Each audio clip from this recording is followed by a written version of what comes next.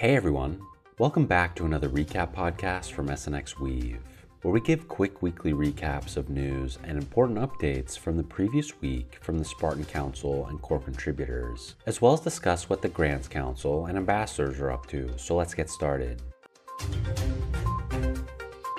V3 Core and Perps V3 are both on Base Goerli testnet, and the cross-chain election module audit feedback is being implemented, which means it could be ready in time for the coming election in December.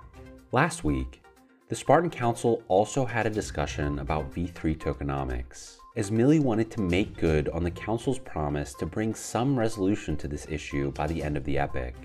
Kane suggested a better discussion would be to get feedback on the experiments that have been proposed and if the Council feels that those experiments will deliver all of the information necessary to make a decision on tokenomics going forward.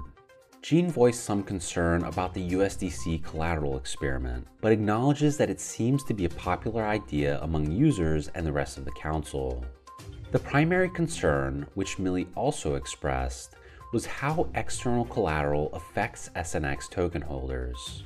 Kane stressed that the point of these experiments is to find out if there's any demand at all for liquidity providers with other collateral willing to be counterparty for perps trading.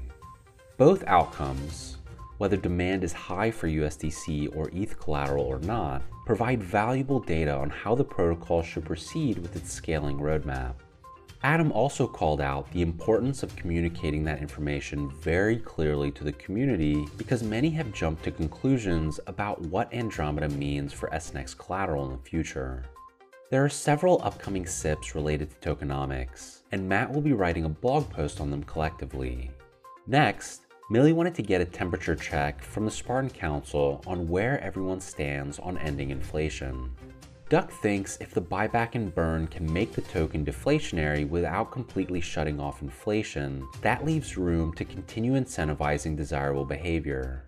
Kane thinks it's generally a moot point, but that there might be perceived value if inflation is completely turned off, since the current optics of the SNX token is that it's highly inflationary.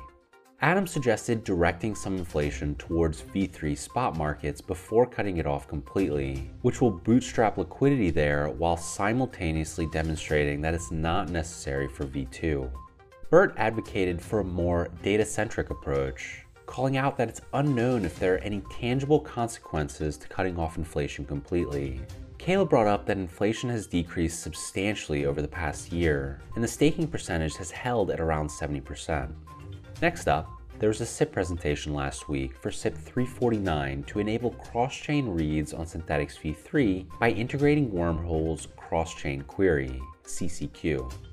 This SIP was presented by the Wormhole team, and if approved, Wormhole CCQ will be implemented, enabling proposals like SIP 312 for V3 cross-chain pool synthesis to unlock a multi-chain future for Synthetix V3. If there's a need to sync pool data across chains, this SIP will provide the infrastructure to make that possible. Any use case for this tool will be outlined in different SIPs, such as SIP 312 or future SIPs, proposing to link isolated deployments from different chains. Some Spartan Council members brought up challenges that bridges have had in the past, and asked for some more clarity on the updated security model. The Wormhole team responded saying, the Guardian set for Wormhole is comprised of the top 19 validator companies, and their primary function is data attestation. 2/3 of the Guardians must witness a transaction to achieve consensus. For cross-chain queries, the inverse happens. Guardians perform a call and discuss the results, which is then verified via 2/3 majority. All of the validators are completely doxed and have a reputational stake in verifying accurate information. Following previous exploits, an additional circuit breaker has been put in place to limit notional transaction volume that can be verified in a 24-hour period. A global accountant mechanism has also been added to check all debits against credits to verify that what is being distributed on another chain has been collected first. There have also been 20 audits, and all the security code is open source. Kane called attention to the fact that there are already outside dependencies that Synthetix relies on, like oracles, and thinks this is a useful piece of infrastructure that will be crucial in the future. Cav highlighted that the intention with this SIP was to separate the infrastructure from the specific feature that it will be used to implement. In Grants Council updates, the team had a few action items come out of last week's meeting.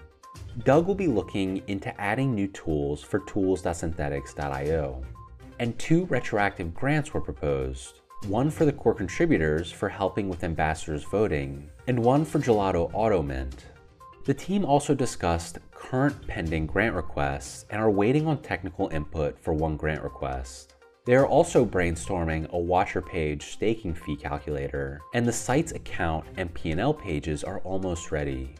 Lastly, in ambassador updates, the team discussed their Spartan space with Valio and Quenta, where they had over 60 people in attendance. They also went over their OP votes for the 8 recent ones that ended a few days ago. You can see how they voted on Optimism's proposal page. Optimism's retroactive public goods funding round 3 is currently open, so the ambassadors discussed projects that have been submitted and how to vote for them.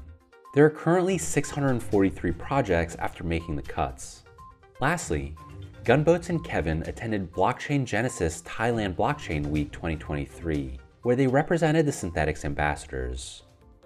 And that's it for today's updates. Be sure to check out our weekly recap blog post, share this podcast link, and let us know what you think and what you'd like to hear more about from SNX Weave. Thanks for listening.